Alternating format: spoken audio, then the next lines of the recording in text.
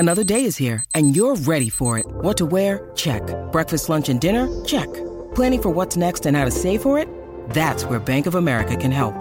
For your financial to-dos, Bank of America has experts ready to help get you closer to your goals. Get started at one of our local financial centers or 24/7 in our mobile banking app. Find a location near you at bankofamerica.com/talktous. What would you like the power to do? Mobile banking requires downloading the app and is only available for select devices. Message and data rates may apply. Bank of America N.A., member FDIC. When you need mealtime inspiration, it's worth shopping Kroger, where you'll find over 30,000 mouth-watering choices that excite your inner foodie. And no matter what tasty choice you make, you'll enjoy our everyday low prices, plus extra ways to save, like digital coupons worth over $600 each week. You can also save up to $1 off per gallon at the pump with fuel points. More savings and more inspiring flavors make shopping Kroger worth it every time. Kroger, fresh for everyone. Fuel restrictions apply. Welcome to the Sharkpreneur Podcast with Kevin Harrington and Seth Green. Kevin Harrington is the inventor of the infomercial, one of the original sharks from the hit TV show Shark Tank, and has generated over $5 billion in TV and digital direct response sales. Seth Green is the world's first trusted authority on cutting-edge direct response marketing, a best-selling author, and the only 3-time Marketer of the Year nominee. On the podcast, Kevin and Seth interview sharkpreneurs who share straight talk on what it takes to explode your business. Why do so many businesses struggle while others seem to explode overnight? Do you wish you had the secret to this type of exponential growth? Now, I've scaled more than 20 businesses to over $100 million, and it's not just luck. In my new book with Mark Tim, Mentor to Millions, you'll learn the repeatable framework I use in all my business ventures for massive success. Order at kevinmentor.com and get over $1,000 in bonuses. Head to kevinmentor.com. Welcome to the show business edition of the podcast. This is your host, Seth Green. Today, I've got the good fortune to be joined by John Zauzerny, president of feature film production and literary management at Bellevue Productions. John, his clients' writing and directing credits, including Infinite, Parallel, Eli, Bad Match, Better Watch Out, Heavy Trip, Office Advertising, Sprinting, A Crooked Somebody. His clients have written TV shows such as Bosch, Mr. Robot, Training Day. He's got feature film credits with Warner Brothers, Universal, and many, many others. John, thanks so much for joining us. Yes, thank you for having me. Let's go back in time a little bit. How'd you get into the business in the first place? I went to film school, a really boring answer, and then worked as an assistant and had a kind of a circuitous route to getting to what I do now, which is I originally wanted to be a screenwriter, but then I worked in feature film development because I figured I needed to do that. So I worked at Leonardo DiCaprio's company, Appian Way. And then I worked for a screenwriter, Andrew Marlowe and his wife, Terry Miller. Andrew went on to create the TV show Castle with Nathan Fillion. So I was a writer's assistant on the first 3 seasons of that. Then I got into independent producing with a buddy of mine, Bobby Sablehouse. And then eventually I started Bellevue purely as a film production thing, and then segued into literary management when one of the writers I worked with a lot thought I would be a good fit for it and said that he would be my first client, essentially. And so the literary management side of it started in 2015. It's only 7 years ago, and we've been pretty successful since then in terms of having a lot of, we had 3 number 1 scripts on the Blacklist, which is this annual list of the best kind of most well-liked scripts of the year. So, 50% of the last 6 years, and I've had some big movies made and sold some stuff and gotten people on TV shows. So, and we're now a 5-person company. Which is including myself, which is nice, since start off as a 1-person company. So nice growth. So I'm sure the longer version of that should probably be in a book somewhere, if it isn't already. Congratulations on all you've achieved so far. So talk a little bit. What does a day in the life of John look like now? It honestly, as a manager, it varies a great deal based on what kind of comes in that day in terms of client crises or other things like that. But generally, it's a lot of, dealing with emails and things like that in between scheduled calls, which could be about, I still do producing. I primarily only produce client projects. I don't produce all my clients' projects, only the projects that typically I originate in terms of my idea or a piece of IP that I find. So this movie Infant that we got made, that was a book that I optioned and brought to a client. So we'll be having meetings about that. We'll be having meetings, typically virtually to discuss, or over the phone to discuss, a client's script or a client's idea. Sometimes I'm doing meetings or calls or lunches to catch up with people who are buyers, people who are producers, people in the industry. But it's kind of generally scheduled around, 3-4 kind of scheduled items. And then all the other stuff in between that, emails, phone calls, crises that emerge throughout the day. What do you look for in a project that you're going to be producing?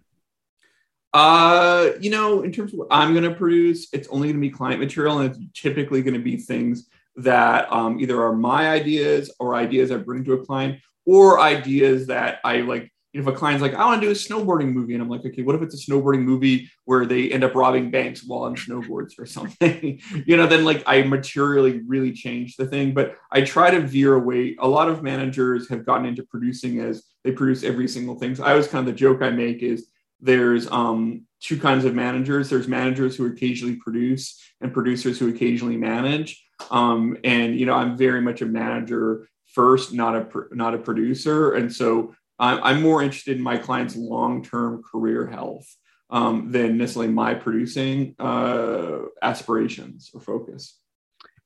Since you started out wanting to be having a passion for screenwriting, how does that inform who you represent now? I look for the people who are better than I was. I think it's less about what I look for in people I represent, and more about I know how to speak to people, because I, did come from a background where I was a writer. So I don't try to give a note that I don't have a version of a solution for. But when I'm looking for clients, I look for people who are obviously talented. That's the first thing I look for. Are they talented on the page? That's weirdly almost the easiest thing to assess is like, are they talented enough for me to feel like if other people read them, they would respond the same way that I have? And secondly, I'm looking for, are they driven? Are they ambitious? Is this a hobby, or do they really want to make this a career? Because it's a very difficult field to succeed in. I think there's more players in the NFL than there are working feature screenwriters in the WGA West. And the third thing I look for are they collaborative? Do they have a great attitude? Are they, very precious and difficult to work with? If so, being a screenwriter is really about compromise and collaboration. That's going to be difficult for them to make a living at. So I'm looking for people who, if I put them in a room, that people would come out and be like, I've got to find a way to work with that client of yours. They're amazing. Because, as much as I represent my clients represent me. And if my friends, who are the executives out there, are meeting people my clients who are they're like, wow, that person seems difficult. That person seems a pain in the butt. Then, they're going to be like more loath to meet people that I represent in future. So it's, as much as I represent people, they represent me. And I want to make sure that they're going to be a great representation of me and my company out there.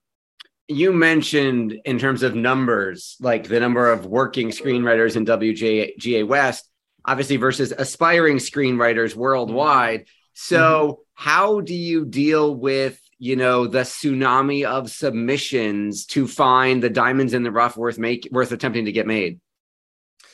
You just have to, I try to read almost everything that comes into me. There are some key exceptions. Like a lot of people send me kind of what are called query emails, and they'll attach a file. The same way that if you got an email that had a file attached to it from someone you didn't know, you delete it because you don't know the virus, it creates legal issues, all that kind of stuff.